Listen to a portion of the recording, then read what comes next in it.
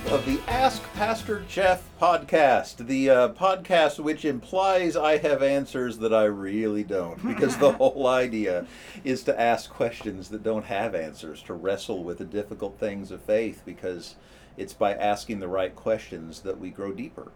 I'm Jeff Slater, pastor of Trinity United Methodist, and I am here with Jody Renee Giron, who I was dubbed your ministry minion the other day, so that's... Well, hey, I had my embroidered stole on this morning with my face mask, and somebody called me an Orthodox ninja. It works. That's a new screen name on the internet right there. I just think we all speak in hashtags and handles now. Yeah, so. If you're ever in an online game and you see Orthodox ninja, it's probably me. Or ministry minion. It's probably me. Well, we all know the minions actually run things. They're the smart ones. So today's question is one that one of you sent in, and it's quite the good question. I'm going to admit that I read it wrong the first time I heard it, and it was sent to me, so I'll say it. It was, why do Catholics pray for the dead? And when I first heard it, I thought it was pray to the dead. You know, the practice of praying to saints, but the question was actually pray for the dead. And we might get to both of those as we go along. A couple things to say as we start, though. One of them is that Catholics, and I'm gonna rib my Catholic friends a little bit here, because they can take it, most of them anyway. Most of them. There's actually a rather wide range of Catholic thinking, and every Catholic I've known has said, "Oh no, there is one true Catholic teaching," and then they'll go on about the parts that they differ with all the other Catholics. So, I know the Catholics in Lincoln have a reputation for being on the conservative edge. I've spent a good deal of time with Catholics in Great Bend, Kansas. There's a retreat center there at a mother house run by some wonderful sisters and lay people there too. There's just a spectrum, and that's a good thing. So if you have a Catholic friend, start the conversation, talk to them a little bit, see where they fall and what they understand. But my spiritual director is one I met at that retreat center, and his name is Phil St. Romain. He's also a teacher and an author. He's written a number of books, and we'll link to his stuff in the show notes. But I asked him if he would weigh in and answer this question from a Catholic perspective, because I can't speak to Catholic. I mean, I think I know the answer, but Right. Who better than a real Catholic? Absolutely. I do want to say one thing, though, to help you understand what he says. There is an idea of a threefold spiritual path that goes back centuries, many centuries in the church. I'll bet we don't even know where it began. Yeah. But the three steps, the three phases of it are purgation, and purgation is a fun word, so feel free to impress your friends with that. The idea of purgation is that we have baggage that we need to get rid of to make room for God, to make room for the holy. And you could say the word sin. I never think that word is especially helpful. It has a lot of baggage and it means too many things. One example is the idea of attachment. We can become so attached to worldly things. It's not a question of if they're good or bad, it's a question of how we hold them. And if we hold them above God, then all of a sudden that becomes an attachment. It's an unhealthy relationship with that thing. Yep. I'll bet a lot of you are thinking about money right now. Some people put their hope in money as the thing that will save them if things become difficult, even if they don't put it in those words. Right. And if you hold that above God, then that's a problem and something you need to get rid of before you can have a broader view of God. Yes. So there's an example of purgation, getting rid of our baggage. The second one then, illumination. Illumination, which is exactly what it sounds like. The notion that once we start to clear out the cobwebs and sort of the spiritual flotsam and jetsam of, you made a good analogy. I tend to, like, one of my cute emotional matching baggage pieces I keep having to work on leaving behind is shame. God gets very quiet. My shame is much louder than the voice of God. But as I leave those things behind, then we come into a space where we're more, the other word is mystery, kind of tuned in to the way that God is at work in us, in the world, in the people we know and love, in the systems, and we're just, our sight is broadened to see God much bigger than we'd seen before. Yeah, and natural to the conversations you and I have. That's a very very big view of it. But it can also just be learning. Yes. It can be reading the Bible. It can be reading a spiritual book and getting to know God on that level. Well, and they can be small experiences. I think of even just little encounters with a person or a piece of art, or but it's having a kind of awakening to something bigger in that moment, whether when you're learning something or encountering something. Or Right. How many conversations have I had in church, in the hallways and whatnot, that Yeah. give me a glimpse of something bigger? Yeah. Okay, so purgation, we got to make room, get rid of our baggage. Illumination, we grow and we learn and we see God in the light. And then the last one is unification. And that is what is supposed to be the goal of the spiritual life. Sometimes we get confused about the goal, but that's supposed to be, and it's union with God. It's being one with the holy. It's being totally filled with God and with all that is good and holy.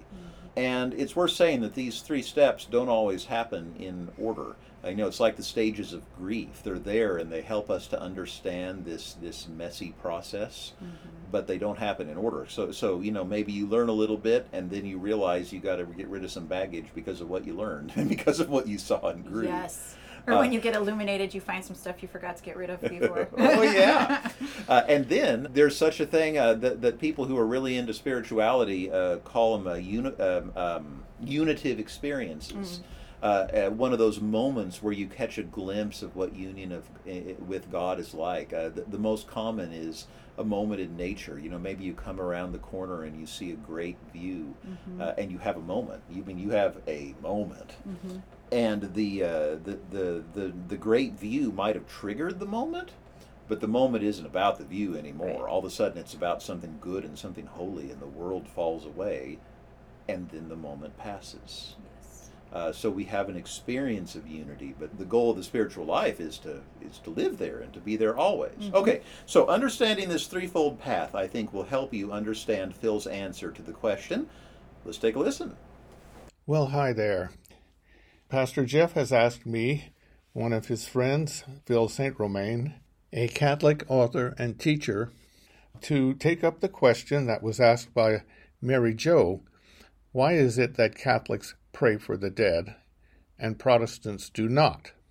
There is the notion in Catholicism and throughout all of Christianity that those who die are still part of God's church in some way. There's an old understanding of the church as both militant and triumphant. That's military language, but what it means, church triumphant, is those who have died in Christ and are with Christ. And so we might say that's heaven. And church militant would be those of us who are still on earth, living our earthly lives and are in the midst of the struggle in the trenches, as it were. Now, those who've died in Christ are obviously belonging to Christ, but there is the understanding in Catholicism and in other parts of Christianity as well, most notably the Orthodox, that even though we die in Christ, we might still not be perfectly purified to be able to enjoy fully the glories of heaven. And that's where the idea of purgatory comes in. Purgatory, which is a doctrine in the Catholic Church, teaches that there may be a time, a period, however we understand time in the afterlife, where ongoing purification needs to happen, where things we haven't repented for, let go of, woundings that haven't healed, need to be addressed. And the understanding is also that when we die, we can no longer do much to help ourselves in this regard, that we are, you might say, our status before God is fixed. We are either open to God or we're close to God. And so if we're open to God, we're going to end up in heaven. But if we're open to God and we still need some healing to happen, the so-called purgative phase of the spiritual life, which can happen on earth, then that healing needs to happen in the afterlife. Now that can happen, who knows, in an instant, or it might be over a period of spiritual time, whatever spiritual time is. But the prayer for the dead is to assist them, since they can't do anything to help themselves, to assist them in that purification process. And it is recognizing that we as members of the mystical body of Christ are joined to them. And so those of us who can do something through our prayer and spiritual disciplines to help one another ought to do so by praying for them and offering up other kinds of spiritual sacrifices to assist them. And I guess the understanding, we might say, is in some mystical sense, our prayer connects us to them, and the love that we communicate to them, the intention we communicate, is made efficacious by God. Sort of like, just as our prayers for one another in this world can help each other, so our prayers for people in the afterlife can be helpful to them. But if you're looking for biblical, underpinnings of this, there's that passage from 2 Maccabees, which is a deuterocanonical work. It's found in the longer Septuagint collection, the Greek collection of Old Testament scriptures, which is part of the Catholic Bible, not part of the Bible used by most Protestant traditions, but there in 2 Maccabees, we hear of the leader after a battle taking up a collection to provide a sin offering for those who had died, that they might be delivered from their sin. So there was an understanding about that, even in Judaism shortly before the birth of Christ, that in some way our prayers for the dead could assist them in the afterlife. I'll stop there and wish you well and hope this was helpful. Bye now. All right, so thanks to Phil. Like I said, we'll link to his website that has books. He's got these forums that people have these kinds of discussions on, and you ought to check them out. They're good. Thank you, Phil. Yeah, his forums go way back. They're a really interesting place. Okay, I have to check that out now. Oh, there's Eastern mystical stuff on there. I Nice. mean, yeah. Anyway. So let me summarize a little bit, because I think one of the core parts of what's going on here is, does the spiritual journey end when we die? Because until considering this question, I think I'd been under the assumption that yes, it does. Yeah, me too. That when we die, Jesus says, "Welcome, Mm-hmm. here we are. You've made it, and now by my grace, you are complete and you Yes. are whole." Yes. And that's still the belief that I hold, but I have to admit, thinking about this is making me question, making me revisit, and perhaps inviting me to deepen and nuance that a little bit. Mm-hmm. Because from what Phil said, it sounds like the Catholic idea is that when you die, you may still have some purging left to do. It's not so easy Right. that Jesus just waves a magic wand and says you're whole, because Yep. you still got, can I say crap to get rid of? Yes. That doesn't ruin our rating? Okay. Oh, good Because it heavens. is. It fits. Yeah. I mean, is that kind of how you understood what he was saying?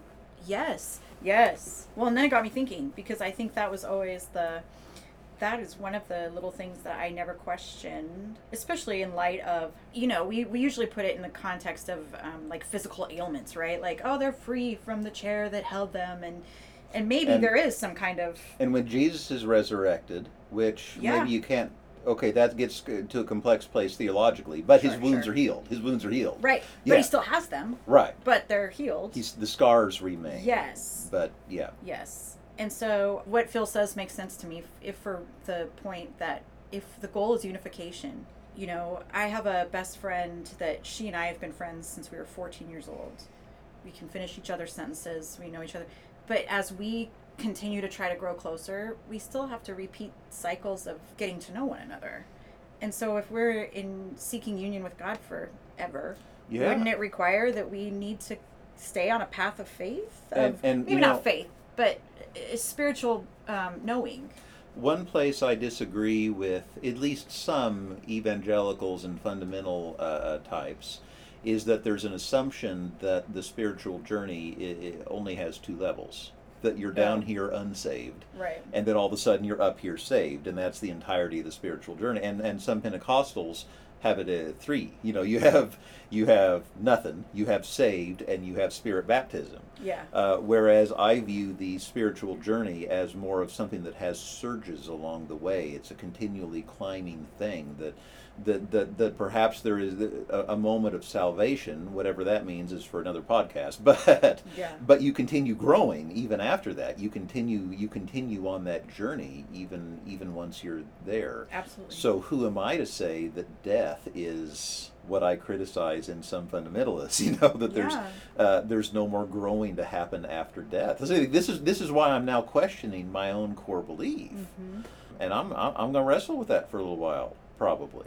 Yeah, it got me thinking too, because I know that it took me a long while to grow out of, speaking of growing, my fundamentalist teaching that you're either here or you're dead in Christ or you're dead and burning in hell. Right. Like, those are the options. And just for the record, I don't say this from the pulpit usually because I don't want to wreck anybody's faith, but that is clearly not how it works in the Bible. No. When you really study. That No. is not good theology. No. Anyway, keep on. I think it's fair to say a lot of what I was given growing up was not good theology, but Yeah. I go back to Tom and Jerry and the two escalators. Up and down. and down. Please, yes. continue. Oh my gosh, yes. But, you know, I think just from growing study, conversations, illumination, but also having had the opportunity to be with so many people when they were themselves dying or while a loved one was dying, you start to embrace death even as more of a transition and less of an ending point, I guess. Yeah. I don't know. You've been with you. Do you feel that way? Yeah, I do. And I have to say, even though I say I'm questioning my own belief now and hopefully nuancing it, I would still say, if with less confidence than I did before, that I do still think that grace is something that is extended very, very much so when we die and when that transition happens. Absolutely. And so I would tend to think that purgative journey, if there's a journey after death, surely it looks very different. Yes. I don't want to project too much of this life on the next. Absolutely. Maybe that's where I'm coming from. Okay, and that's fair. But I guess that's the mystery and hope part, right? The challenge for me isn't now, I always say, I don't know what's after, but I know there is something. Yeah. And I think I had worked out a little bit more in my head what I thought was after than I thought I had. Oh, and all of this, it. Right, and this was, I appreciate, though, I find it kind of inspiring and exciting to think that once we get through that passage, if death is a passage, that there's another journey in a way, I guess, or that we're journeying still, you know? You know what? I've said before that clouds and harps sounds really boring. Totally. But if there's no growth, if there's no learning to happen after we die, that sounds as boring as a cloud and a harp. Oh, man. By the way, I know a lot of harpists. Sorry. Probably sounds great to you. No. Have a cloud and a harp. I'm just No. saying. I've known some harpists who Yeah. probably think that is heaven. Probably. Okay, never mind. Not mine either, though. I remember, I very much recall being little and being struck with guilt and shame and fear, you know, the three main food groups of fundamentalism, because well, it's true, because I would hear about this great, great heaven that I was supposed to want more than being here on this earth in this life, and I was just always thinking, like, I am so not looking forward to I just that. preached a sermon series against that. You did. This earth still matters to God. It The does. resurrection proves it. Mm-hmm. Well, so to bring it back around to the original question, why do Catholics pray for the dead? The answer is that if they are still undergoing that process of purgation, and if they are still on a spiritual journey after death, then they would benefit from our prayers. So Absolutely. why wouldn't we? Mm-hmm. And Protestants tend to be, Protestantism was born in the age of science and reason, and we get freaked out by that kind of, quote, supernatural stuff that's Yeah. actually more natural than what we know, but put that aside for a second. Yeah. We tend to get creeped out by that, and so it's a practice that died. But I'm going to have to think about it, because here I am saying I really hope there is a journey, Yes. even if it is not a purgative one. Yes. Well, and even the notion that illumination continues, that dying is not in and of itself the final illumination. Poof, you're perfect. Yeah. Whatever And perfect proof now you means. see everything perfectly. Yeah. You know, perhaps another way to look at it, boy, I shouldn't be talking off the cuff on this important theology, but why not? Hey. You know, Paul describes it as now you see in a mirror darkly or dimly. You know, it's I've also heard it described as sailing into a fog. You know, Interesting. you know there's something out there. You know, perhaps you hear a noise of another ship or a foghorn, or perhaps you even see a lighthouse, but you can't really see. You know, that's how this is, us talking about what happens after death. We know there's something there, even if we can't see through the fog to know exactly what it is. Yeah. Perhaps it would be good for us Protestants to pray more for those that are on the other side of that fog. The thing I dig about that too is it speaks to the power of our. This sounds way woo-woo, so my apologies. But our joint consciousness, that it really does matter when we pray for one another. I mean, James was the brother of Jesus, and he always was harping on that. You know, pray, and Paul always did too. But also just that bigger notion that we are connected, and we do have, and death doesn't end that connection. Yeah. You know, I remember the time the great theologian Dietrich Bonhoeffer said, "I know this sounds woo-woo." Oh, okay, sorry. Wait, no. I had to tease a little bit. Yeah. Well, let me say what I thought the question was the first time I read it, because Yeah. I think that's interesting too. And I like that one because that one actually I did have a better experience with in my lifetime. Yeah, and what I thought the question was not why do Catholics pray for the dead, but why do Catholics pray to the dead, which is of course a very different question, though it captures some of the same things. And I actually asked Phil that first, and he told me his answer. So he didn't record it for us, but I'll share. He said that, well, we talk to one another here, so why could we not talk across that divide too? Yep. We pray to Jesus. We are raised just as well. Okay, there's a whole thing with resurrection. Let's not go there. We pray to Jesus on the other side of that journey. Why can we not pray to others? And I think sometimes people get confused by what Catholics mean by saints. I used to think that to a Catholic, a saint was only somebody who had been through the whole canonization process that takes decades, if not centuries. Right. Had to. What do you have to do? Like you have to produce a miracle, and there's there's all kinds stuff of stuff like that. Yeah. And that is and what Phil said is that's a capital S saint versus lowercase s saint. Yes, we're all saints. Well, as I understand the Catholic understanding, Well, yes. anyone who has passed and is in God's presence, I'm trying to avoid the word heaven because that has lots of baggage too. Anybody who has passed and is in God's presence is a saint, lowercase s. The capital S saints are just the ones where we have evidence to prove it. Right. But you know, anyone who's died in God would be a saint. We can only assume. And so a Catholic, I think, would say, if we know of a saint that cared a great deal about a certain topic, then why should we not ask them to pray on our behalf? Yes. And again, that's something that Protestants, we come out of the age of science, that kind of Yes. things freaks us out a little bit, and so we don't. But that's the basic reasoning behind it, and Yeah. I think we have a little bit of room to grow there too. Oh, I think we do. A huge one. Well, it's so funny because we don't even realize all the ways different ages of reason have sort of jacked up our faith understanding. Because we've also got that weird Gnostic notion that like there's this earth, and then up here, way up in the sky, there's a separated dimension somewhere where God is, right? And hell's Yeah. below, and yada, yada, yada.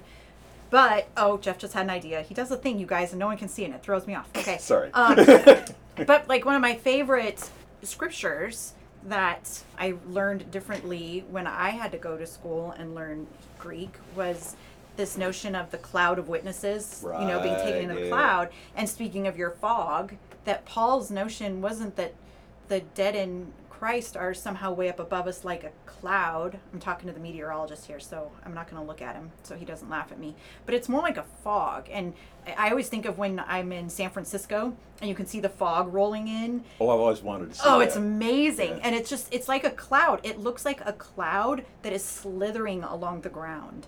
And when Cool. you find yourself in it, you can see around you, but you can't see far away, and you can know that you're in that fog, but suddenly you're just in the middle of it.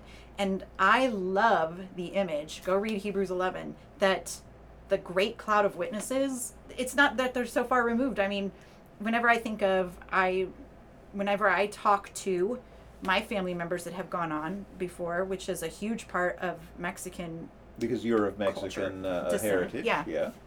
And we do it way big on Dia de los Muertos, but it's not uncommon. I have a family altar in my home, and it's not uncommon that I knew my Aunt Frances was real zesty about this. My grandfather was always my North Star. It's not uncommon for me to say, like, I need you to be with me on this thing, or I need your help to discern X. And I think about that picture of the cloud of witnesses being this big, thick, beautiful fog of the dead in Christ that are around us and interacting around us and on their journey or whatever they're doing. I love that picture. I think this is a weak point in my faith. I think that's something that where I could a place where I could grow. My thought I had a minute ago that I looked all excited about. Oh, yes. Was that one thing you do hear people say a lot is, "Oh, my grandma's looking down on this and smiling." That's a common phrase. Yeah. Well, if we believe grandma's looking down and smiling on us, why don't we talk to her? No kidding. What do you think? She's got earplugs on? Sorry, I've got to go into irreverent here with this theoretical grandma, but you get what I'm saying. Yeah, perhaps that's a baby that was thrown out with the bathwater of Protestantism. I think so. And what's fascinating to me is I think it's a little bit of a gut reaction to ghosts and superstitions. Yeah. And again, the supernatural is more natural than we think it is. Yeah, it's a good question. This conversation. Mary Jo, thank you for that question. That was a fun one. We talked a little bit about where we were going to go, and we didn't go anywhere there. We went other places. Yeah, we did. And I feel like I've grown. Let's see. We have some more questions that are in the hopper, and they're good ones, but we don't have enough. It would be good to have even more questions, so I hope you all will send them in. Let us know. They can be big questions. They could be easy questions. I am still waiting for the yes or no question. One of these weeks, it's just going to be yes. The end. Well, now I have to try to think if any such question exists, so I can throw it on the list. But in the meantime, I hope that you all continue growing in your faith. I hope that you found this podcast an illuminative experience, because that's what we're hoping it will do. That's what we've designed it to be. And who knows, maybe you'll even have an experience in prayer to those that you love, both here and elsewhere and beyond, that becomes a unitive experience for you too, because God certainly does grant those from time to time. In the meantime, take care, stay well, and we'll see you next time for episode 6.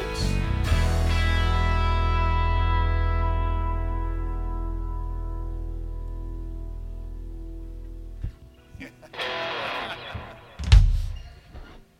happened? Dan did a double tap on the end.